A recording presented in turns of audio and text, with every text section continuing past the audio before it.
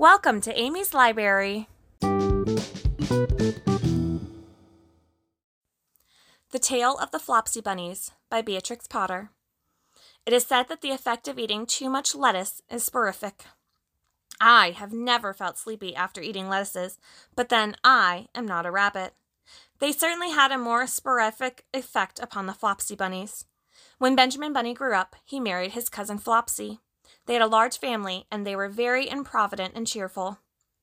I do not remember the separate names of their children. They were generally called the Flopsy Bunnies. As there were not always quite enough to eat, Benjamin used to borrow cabbages from Flopsy's brother, Peter Rabbit, who kept a nursery garden. Sometimes Peter Rabbit had no cabbages to spare. When this happened, the Flopsy Bunnies went across the field to a rubbish heap in the ditch outside Mr. McGregor's garden. Mr. McGregor's rubbish heap was a mixture. There were jam pots and paper bags and mountains of chopped grass from the mowing machine, which always tasted oily, and some rotten vegetable marrows and an old boot or two. One day, oh joy, there was a quantity of overgrown lettuces which had shot into flower. The Flopsy Bunnies simply stuffed lettuces. By degrees, one after another, they were overcome with slumber and lay down in the mown grass. Benjamin was not so much overcome as his children. Before going to sleep, he was sufficiently wide awake to put a paper bag over his head to keep off the flies. The little Flopsy Bunnies slept delightfully in the warm sun. From the lawn beyond the garden came the distant clackety sound of the mowing machine. The blue bottles buzzed around the wall, and a little old mouse picked over the rubbish among the jam pots. I can tell you her name. She was called Thomasina Timblemouse, a wood mouse with a long tail. She rustled across the paper bag and awakened Benjamin Bunny. The mouse apologized profusely and said that she knew Peter Rabbit. While she and Benjamin were talking, close under the wall they heard a heavy tread above their heads, and suddenly Mr. McGregor emptied out a sackful of long moons right upon the top of the sleeping Flopsy Bunnies.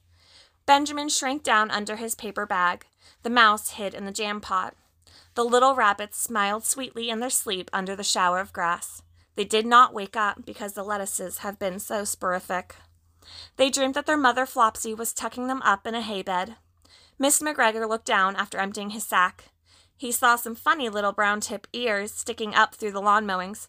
He stared at them for some time. Presently a fly settled on one of them, and it moved. Mr. McGregor climbed down on the rubbish heap. 1, 2, 3, 4, 5, 6 little rabbits, said he as he dropped them into a sack.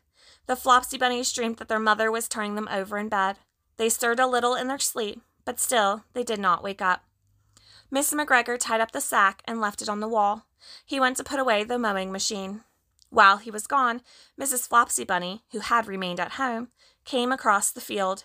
She looked suspiciously at the sack and wondered where everybody was. Then the mouse came out of her jam pot, and Benjamin took the paper bag off his head, and they told the doleful tale. Benjamin and Flopsy were in despair. They could not undo the string. But Mrs. Tittlemouse was a resourceful person. She nibbled a hole in the bottom corner of the sack. The little rabbits were pulled out and pinched to wake them. Their parents stuffed the empty sack with 3 rotten vegetable marrows, an old blacking brush, and 2 decayed turnips. Then they all hid under a bush and watched for Mr. McGregor. Mr. McGregor came back and picked up the sack and carried it off. He carried it hanging down as if they were really heavy. The Flopsy Bunnies followed at a safe distance.